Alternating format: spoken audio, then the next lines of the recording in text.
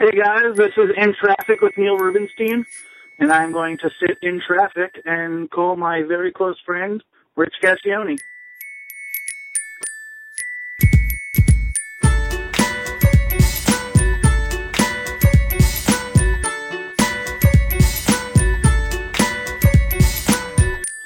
Yo. How's it going? How are you? I'm great. You're great? I'm great, yeah. That's good to hear, man. I like when you're great. Yeah. I like when you're great. I'm great, man. I feel good. I was scared I'm scared to do this with you because I don't want people to hear us talk like 16-year-old girls for a half hour. Dude, I think that's what would be the most entertaining thing to hear two. Well, I mean, you're 40, right? You're 40. Yeah. Yeah. Basically, two 40-year-old men speak like 16-year-old girls. Do you talk like this with other people now? Do you talk like a... Do you do this with other people? No, seriously. Like, is that just like your phone mannerisms? I think the only other person I would talk to would be like Mark Hundley would be the only other person that I'd be like that with. But that's about it. Like when we talk on the phone, I feel like we're both laying on our stomachs with like our feet kicking in the air. I've got like a face mask on. I'm like looking through my yearbook for the hot guy.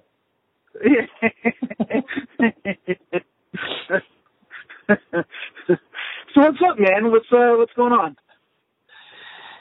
Let's see, what's going on? Nothing. I'm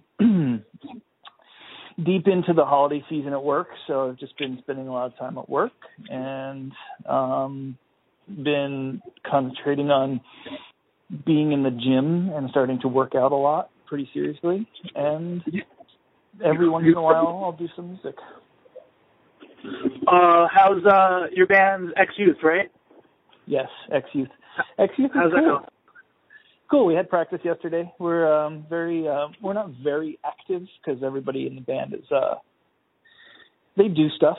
A couple guys are in active bands, and so we only get to really kind of practice and play when everybody's schedule lines up, which isn't really all that often. But it's pretty rad because when we do get together, we're all on the same page. We're all proficient musicians, so it's a lot of fun to play that kind of music with like-minded people. It's fun. And you, just for the people listening that aren't friends of ours or know our history, you've toured for a long time. My Chemical Romance, Reggie and the Full Effect. Correct. What else? What are some things you've done? Because I always like get surprised too, because like I'll meet someone that I know from touring and they'll know you from touring and I'll be like, oh yeah, Rich toured forever.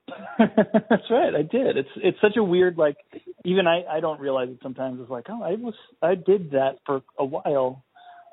It started with you and Rival Schools. That was the first thing I ever did that was like working for a band, and that was 2001. Then that was during that, like we were on tour together for 9/11, right? Correct. Yeah. That's why I remember it so vividly, because we were like in the middle of the desert when we woke up that morning, and it was very surreal. Like I can tell the story over and over and over again, word for word. It's just like insane. It's such a vivid memory, being 14 years ago now, something like that. Yeah. But yeah, Rival Schools. Then what did I do? I mean, I was in What Feeds the Fire, so we were went from bus club touring with Rival Schools, and then I was in my own band, and we toured with Hatebreed for one tour, but that was the kind of thing that got my foot in the door and the itch to want to be in bands and play and stuff. And then I worked for Men, Women, and Children for a little bit, and then Reggie and the Full Effect, My Chemical Romance. So you played in Reggie. I played in Reggie, yes. Played in Reggie. Toured a couple times. And worked for My Chem for a little bit. And I just saw Frank 2 nights ago in San Francisco, and that was fun. Oh, there's like a driving situation here I gotta attend to. Wait, are you in traffic? Are you in traffic? I'm literally in traffic, yeah. Ah, yes. I'm so glad you're really in traffic, because I was gonna text you earlier, like, you better see if you're gonna do this interview, like, you have to be in traffic. Like, you can't just be like, oh, I'm in traffic, but like really in your bedroom or something. Yeah, no, I almost got hit by a car just now. Yeah, I'm totally in traffic. So that awkward silence is explained by the fact that you almost got in an accident. Yeah,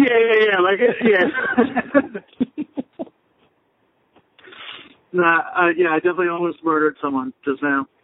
Well, don't do that. Well, it'll get really good advertising, but like I don't think you want to go that route with the podcast. Like, yeah, all press is good press. It's not. You live in California. That makes me sad. How long have you been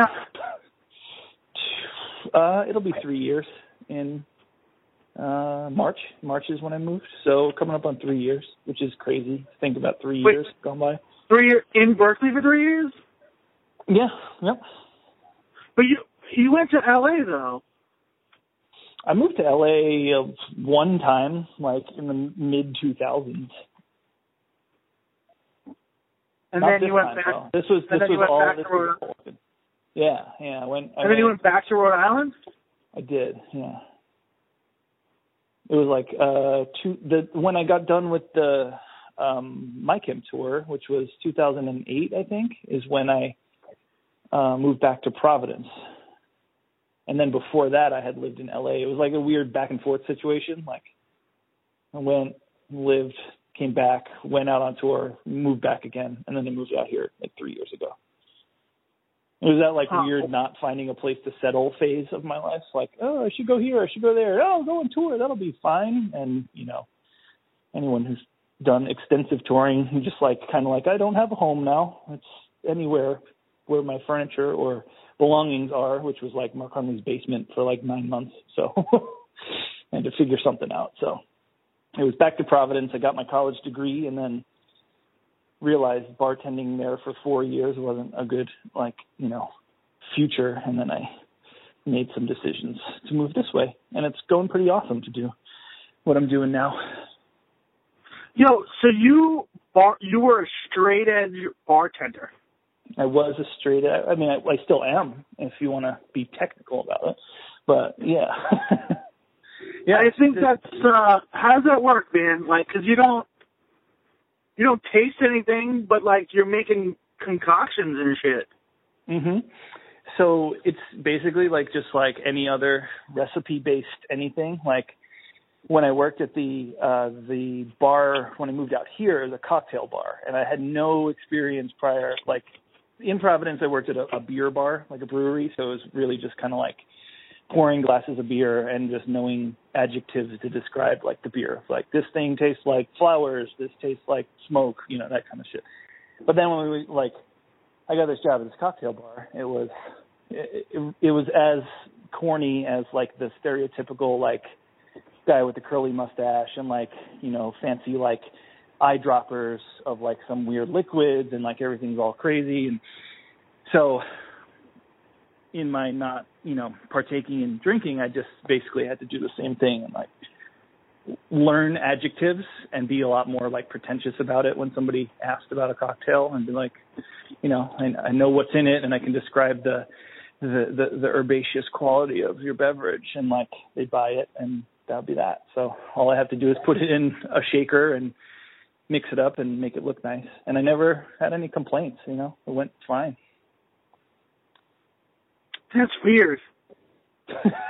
It was weird. It's weird being part of one subculture, I guess, like being straight edge and then being in another completely opposite subculture, like cocktail, like, or people call mixology if you want to be really douchey about it. But it was like, you know, like living in this area, like the San Francisco area, and people are really serious about their artisanal beverages and whatnot, and that's the kind of place I worked at. So I just, you know, it's really just about being a personality, like being the bartender and like making it look all like special and whatnot while you make your drinks. And as long as you sell it, they'll buy it. So it was pretty easy. It's more about just like talking to the customer and like, you know, bullshitting, and I've never had a drink come back on me because it wasn't made right or whatever. Morally, was there ever an issue? Like, were you the kind of straight edge kid that was like, F you, drunk guy, or were you fine with it?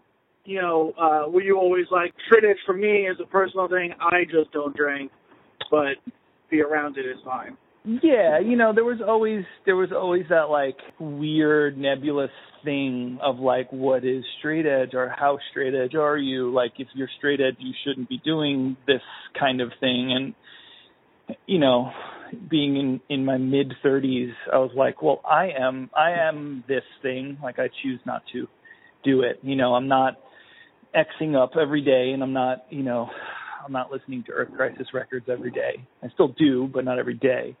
But just, you know, it was a job, you know, and people are going to come and have a beer or whatever, and it's fine, you know. The only time it was really a pain in the ass was when people would throw up, and I'd have to be the guy to clean it up, or like people would get in fights, and I have to break it up, like that kind of stuff. Like people being just like shitty when, you know, too much alcohol sometimes will lead to people just like being shitty, and that was when it sucked, and that's when I was like, oh, this sucks, you know, like, why am I doing this? But all of those times, it was only so many, and you know, the good times outweighed the shitty times enough. So, you know, and I never really thought of it as like, oh man, I'm not really as straight edge as I should be because I'm doing this. I don't really look at it that way, I guess, because people, if they're going to drink, they're going to drink. So if I'm going to make money serving drinks, then sure, okay. It was more like, as long as I'm not getting somebody blackout drunk or like causing a dangerous situation, which I was fully aware of, like I didn't know when to cut somebody off or whatever, you know, I was completely like moral about doing, you know, serving drinks and stuff. That's what, you know, that was my concern. Like, a good bartender shouldn't get somebody blackout drunk, and I would never do that. So, were you the kind of straight edge kid though? At any point where you were like, you know, because I know I was horrible. You were. Yeah, you were. I'm a horrible person. I was a horrible person for a very long time. And I think there's lyrics about X-Acto knives and tattoos or something somewhere. I don't know. If memory serves me correctly. I still kind of feel that way about straight edge tattoos, but you know, that's neither here nor there. But like, you know, I was like, straight edge means I'm better than you kind of thing, which, no, it does. Like, now I've come to see the era of that philosophy, and, you know, it's just, I won't judge you on your sin because I sin how I sin. Like, you know. Yeah. Why? Were you ever like that? I think I did have that phase because I think the circle of friends that I was with at that point, when I like understood what kind of like social circle straight edge was, like, I think, you know, early on it was definitely like I interpreted it as that was how it was supposed to be, like making fun of the kids who were drinking and like, you know, like just being that way, like being like alienating that other crowd, because, you know, I interpreted straight edge just to be like, oh man, those people are stupid. Like, oh, look at you idiots. And then as you get older and realize, you know, you were actually an idiot for thinking and acting that way, it's like, oh, I mean, being an adult, you kind of look back on yourself a little bit and be like, oh yeah, maybe I shouldn't have been such an idiot about things to other people. And that's kind of how I looked at it. Like, once I started bartending, I was like, well, now I can't really be that way. You know what I mean? It's like people make their own decisions. I'm living my life. They're living theirs. So, you know, I think with maturity over the years comes like you can reflect on your past as being like, oh yeah, you probably could have been a little bit nicer or understood it a little bit better. But, you know, when you're young and you're surrounded by people that are like that, that's kind of, you know, just how it goes. I was never part of an incident where I confronted drunk kids or got in like physical altercations, but it was more like alienating yourself from those people. Like, if you saw somebody who drank, you're like, oh, I can't be friends with them because they're stupid drunk idiots. And I'm like, okay, cool, here's my big Jenkos. I'm going to go mosh. Like, all right, we're both equally as stupid at this age. You know what I mean? Yeah. You know, if you're over the top drunk, I get, you know, all right, I don't need to be around you. You can get it under control. But if you just drink socially, I don't have a problem with that. But I don't have a problem with, like, drugs socially either. Saying it out loud, it sounds like the most hypocritical thing, because it is, but I recognize, like, using marijuana for medical purposes or even for casual purposes, if that makes you happy, then I'm for it. Like, do your thing. Like, does that marijuana make your life a little bit better for that time that you needed to? Sure. Okay. And for me, like, you know, everybody has vices or releases or whatever. And I think, you know, you can, as an adult, I keep saying, like, as an adult, you get older, like, you can recognize that things aren't as bad as your, like, younger mind may have perceived them to be, you know? Yeah. Or I'm just a bad straight edge kid. I don't know. No. I mean, I feel the same. Like, so I have employees, right? Like, I've said to them, like, I don't care if you're doing drugs at work. Like, we work at a nightclub. Like, you're gonna do drugs. Like, they're around, and that's what you. Like, it's fine. Just as long as you're doing your job, I don't care. Sure. You know, like, it's just when it affects your job. But then that's, like, almost exactly how I feel about it outside of work too. Like, if there was such a thing as a social heroin user, I don't care. Like, okay, use it. I don't care. Right. It's when it starts to affect your life in a negative way that I feel like, oh, you know, like, you know, someone close to you should say something to you about this, you know, like. Yeah, of course. You know, like, I have friends who drink a lot or whatever, and I'm like, it's cool, and we'll go hang out, and I'll drive you home, but, you know, if you think that it's a problem, let me know so maybe I can help you, you know, or maybe, you know, whatever, I'll go to meetings with you or something, I don't know, whatever. I don't know. I'm a helper. I think you're a helper, too, when it comes down to it. So it's like, if somebody's in a point, whether it be, like, drugs or alcohol or just mental, you know, stability, like, I think we're naturally, like, helpers. So, like, you want to help somebody, but, you know, you want to always make sure somebody doesn't get to the point where they need help, you know. If you're doing you and having a good time doing it, then I think it's like, all right, cool. It's not hurting yourself or those around you. So that's how I want to live my life. I want to do the things I enjoy, as long as they're not, you know, affecting myself in a negative way or people around me. So, yeah, and I would expect people to look out for me as well if I was in a situation like that. Like, hey, Rich, you're eating too much of that cake all the time, so maybe you want to, like, tone it back a little, because cake could be bad in the long run. So that would be a conversation you'd have with me if, you know, my cake consumption was a little too high. Yeah, I wish someone would have that conversation with me. You know, man, maybe not get Taco Bell tonight. Maybe just not tonight. Just you don't need it every night. Just, you know, just not tonight. Just try once, and then the next time it'll be easier to not do it. What if I stop at the halal truck? Chicken and rice, white sauce, hot sauce. No, you don't need that either. Yeah, I don't need it. But I want it. Something tells me I'm gonna have it. I was talking about fat advocacy groups. How there's, like, no fat advocacy. And, like, I feel like Christian said it to me. He was like, there's no group like that, because everyone who's fat feels like fat is a temporary thing. But it's not. I'm fat, and I'm always fat. Being in shape for me was a temporary thing. Like, I got fat again. Yeah.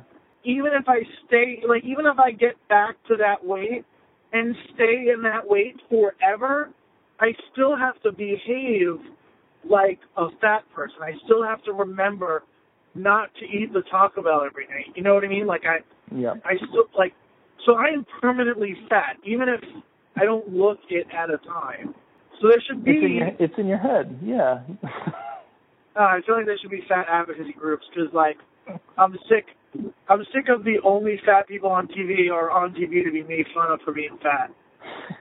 You're reminding me of a King of Queens episode where, are you familiar with King of Queens? Of course. Okay, good. All right. So Doug agrees to go to a, like, Eaters Anonymous group for Carrie because he goes to the wrong one, and he ends up at a abusive wife. Abuse. He ends up at an abused husband support group. Yes, exactly. And the best part, she finds him and he's eating cake and he yells at her, "I do this because of you." The best. I'm so glad you knew exactly where I was going with that. I love that. So good. Did you have a hard time losing the weight? Yes, because I still don't feel like I've ever lost weight, and it goes back to that, like, mental, your perception of yourself. I still feel like I felt like, as a teenager. It's a weird thing to shake. Like, I can work out every day, or I can go on a diet, or do whatever and physically change, but, like, it's really tough to, like, look at yourself and be like, I look different and I worked hard to get this way and it's awesome and now I'm at a different place. It's like, I think if you come from being, like, I was always, like, a fat kid, like, as a child, and then, like, in college or whatever, I, like, was vegan and was, like, and then it was, like, eating lettuce sandwiches. So, like, I lost a ton of weight, got sick, and, like, looked disgusting because I, like, didn't have any substance to my body, and then I got fat again. And it's, like, just like a yo-yo thing of, like, losing weight, gaining weight, losing weight. But I think now where I'm, like, I've developed a great relationship of knowing what food does, like, to my body physically and mentally. So, like, I got to a point where I feel like I look okay for myself, and I feel like I'm in a good, like, physical shape. Like, I feel stronger, and, like, I just can exist every day and not, like, feel like, oh man, I'm so tired or whatever. And then I can have dinner at night and be like, this is healthy food that I'm putting into my body that I know I'm going to, like, process when I go to the gym tomorrow and, like, that kind of stuff. It's taken a long time to, like, appreciate food for what it is and not overeat, because I had a bad habit of, like, overeating, just, like, going to bed and, like, eating a tub of pasta and, like, cheese and, like, before I was vegan and stuff. Like, I just had the worst eating habits. So, like, doing that for years, it's like, it carries over for a long time.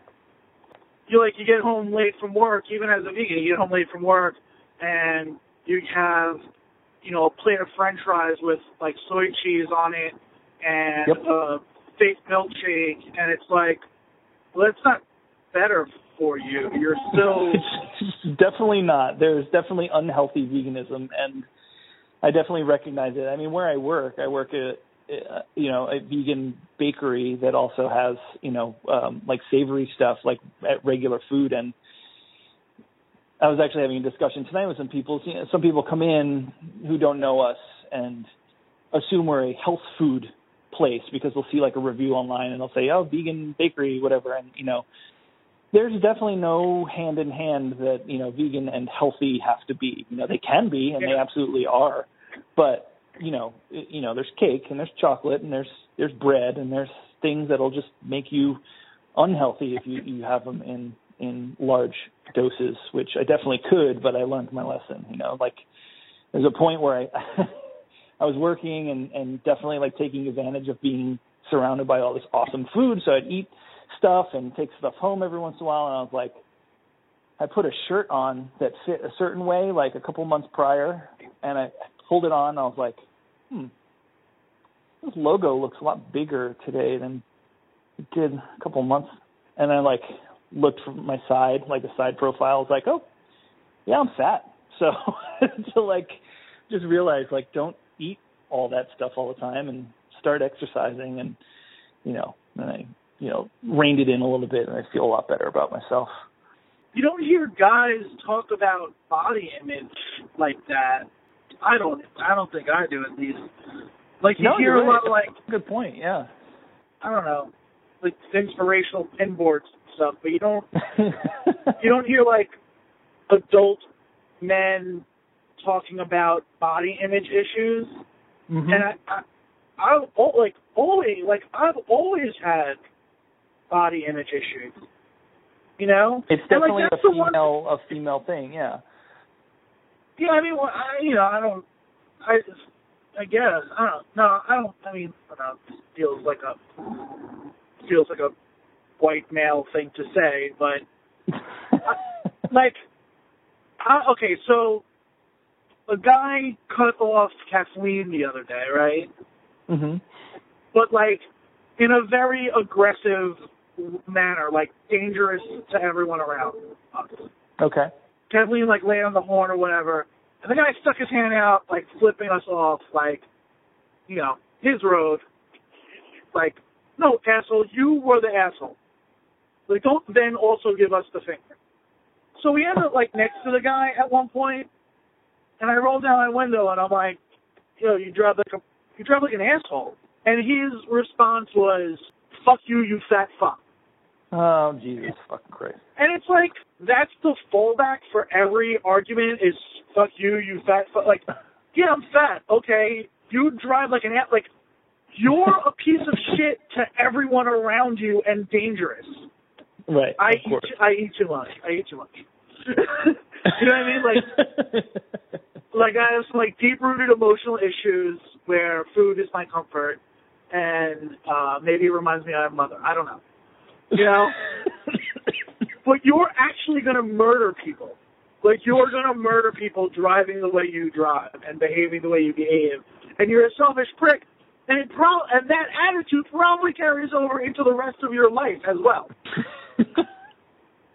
Like, you're probably a terrible lover. Like, you're like awful friend, I'm sure.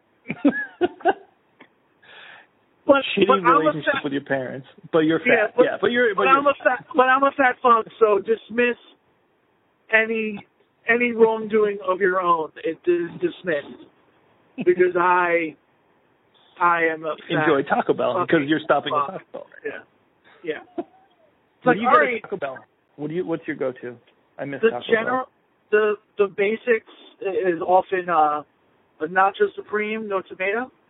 Okay. And a couple of soft tacos, sometimes no lettuce, sometimes no cheese, depending on my mood and how my stomach's behaving. Mm-hmm. Mm-hmm. Do you do soft taco supremes like sour cream? Do you do sour cream? No, just soft taco, either no lettuce or no cheese. Okay. All right. Okay. Sorry, I just need to picture what you eat. I'm going to picture it later as I'm eating it. I'm actually torn tonight. I'm torn between Taco Bell and the halal truck because I've been fiending for some halal lately. And there's two, not one, two halal trucks on Route 107 now. Are they competing? Are they close to each other? Yeah, they're right across Oakland HC Road from each other. And they both open till like 1:30 in the morning now, and they both are always have people in front of them. Are there like guys hanging out the window like yelling "fuck you" to the guy across the street, and the other guy goes "oh fuck you"? No, they're not. They're not in shouting distance. They're like one's one block north of Old Country and one's one block south of Old Country. Okay. Because my life is a cartoon, so I figure everything else that happens in life should be a cartoon. Everything's a cartoon. No, they're wrong. But can you believe it? Like, if food trucks, halal trucks on 107, it's amazing. That's pretty wild. That's great for you. Well, horrible. It's horrible for me. The one guy I go to him so often, he knows that I like the white sauce on the rice before he puts the chicken on. I don't have to tell him anymore. He just knows. He just knows. You're a regular. You're a halal regular. I'm a regular. I'm all about the shawarma, baby. See 108's doing a tour? I did see that. You know who's stoked for that? Jim Connolly's stoked for that. He loves 108. I like 108 as well. I haven't seen them in a long time, though. I'll probably go to that. I would probably go to it. I haven't seen them in a long time. You know what's a sick riff? A sick 108 riff is the riff for Woman. Oh, yeah, dude. God, that is the sickest fucking riff. I love that song. Yeah. Yo, me and Jim are hitting a lot of notes, a lot of the same notes lately. 108. Musically? No. No, well, the 108 thing, and then okay. So like one note. No, but also I tweeted about The Grinder. I just started watching The Grinder, that Rob Lowe, Fred Savage sitcom. Oh, I haven't heard of it. Okay. Yo, it's amazing. It's so funny. I was laughing so hard for the pilot, and I just tweeted I can't believe no one told me to watch the show. Usually my friends come through on some stuff, and this would have come and gone without anyone telling me about it. And then Jim tweeted back, was like, "Oh, we love it. It's our new favorite show." Well, that's so weird for Jim to like anything. Yeah, two notes. Which for Jim Connolly is, dude. For him, that's massive. You guys just became best friends, basically. Yeah, I finally tweeted about something that he didn't write back. It was better on the demo. There's an English band that does a better version of it. He didn't just retweet fart noise back at you. Yeah. It's a ripple. I should be on Twitter again. I should do Twitter. Twitter's funny. It was fun when I used Twitter for a little bit. Twitter's a good time. You're only on Instagram? Yeah, just Instagram. I mean, I don't have that many friends. So any friends I do have, I figure are up on that. So Facebook, I never ever used. So I have no desire to use it now. And, well, I like social media. I like catching up with people, seeing what people are up to, without actually having to communicate with anyone. It's true. Yeah, I think Facebook would be for me. I've always contemplated it as for family stuff, like keeping in touch with my sisters, my mom, my grandpa. My grandfather uses Facebook all the time. It blows my mind. 93 years old, and he's always referencing what he's seen on Facebook, which is crazy. But this is all God quotes. No, he's it's usually just about other members of the family, because all he kind of is in the loop of just family members. So he's like, oh, I saw your cousin posted he was in wherever last week. Did you talk to him about it? And I don't have Facebook, so I don't know. Or a news article about carving, ducks, because he's into carving. So they're like, oh, this article mentioned me in the West Palm Beach newspaper, that kind of stuff. Just what a 93-year-old man would talk about, family and carving. Old people love the inspirational God quote. And that's why I don't have Facebook. Because of the inspirational God quote? Yeah, I could do without those. All right, man. I made it home. Yeah, man. The podcast is just to get me home. That's it. Awesome. I love it. That's such a great idea. I love it. I was so stoked when I saw you were doing it, and I can't believe I missed X amount of episodes before. I was like, oh, shit. Of course you should be doing this. They're short. You can catch up, I'm sure. Yeah, I listened to the Mike Dubin one the other day, and then the Diaz one the other night, and it's fun. I'm in the car for a few minutes. It's great. I love it. All right, good. I'm glad you're enjoying it, and I'm glad you took time out to be on it today. I appreciate it. I'm always up for a good chat with you. All right, man. Love you, man. I'll talk to you soon. Love you. Take it easy. All right, peace. Bye.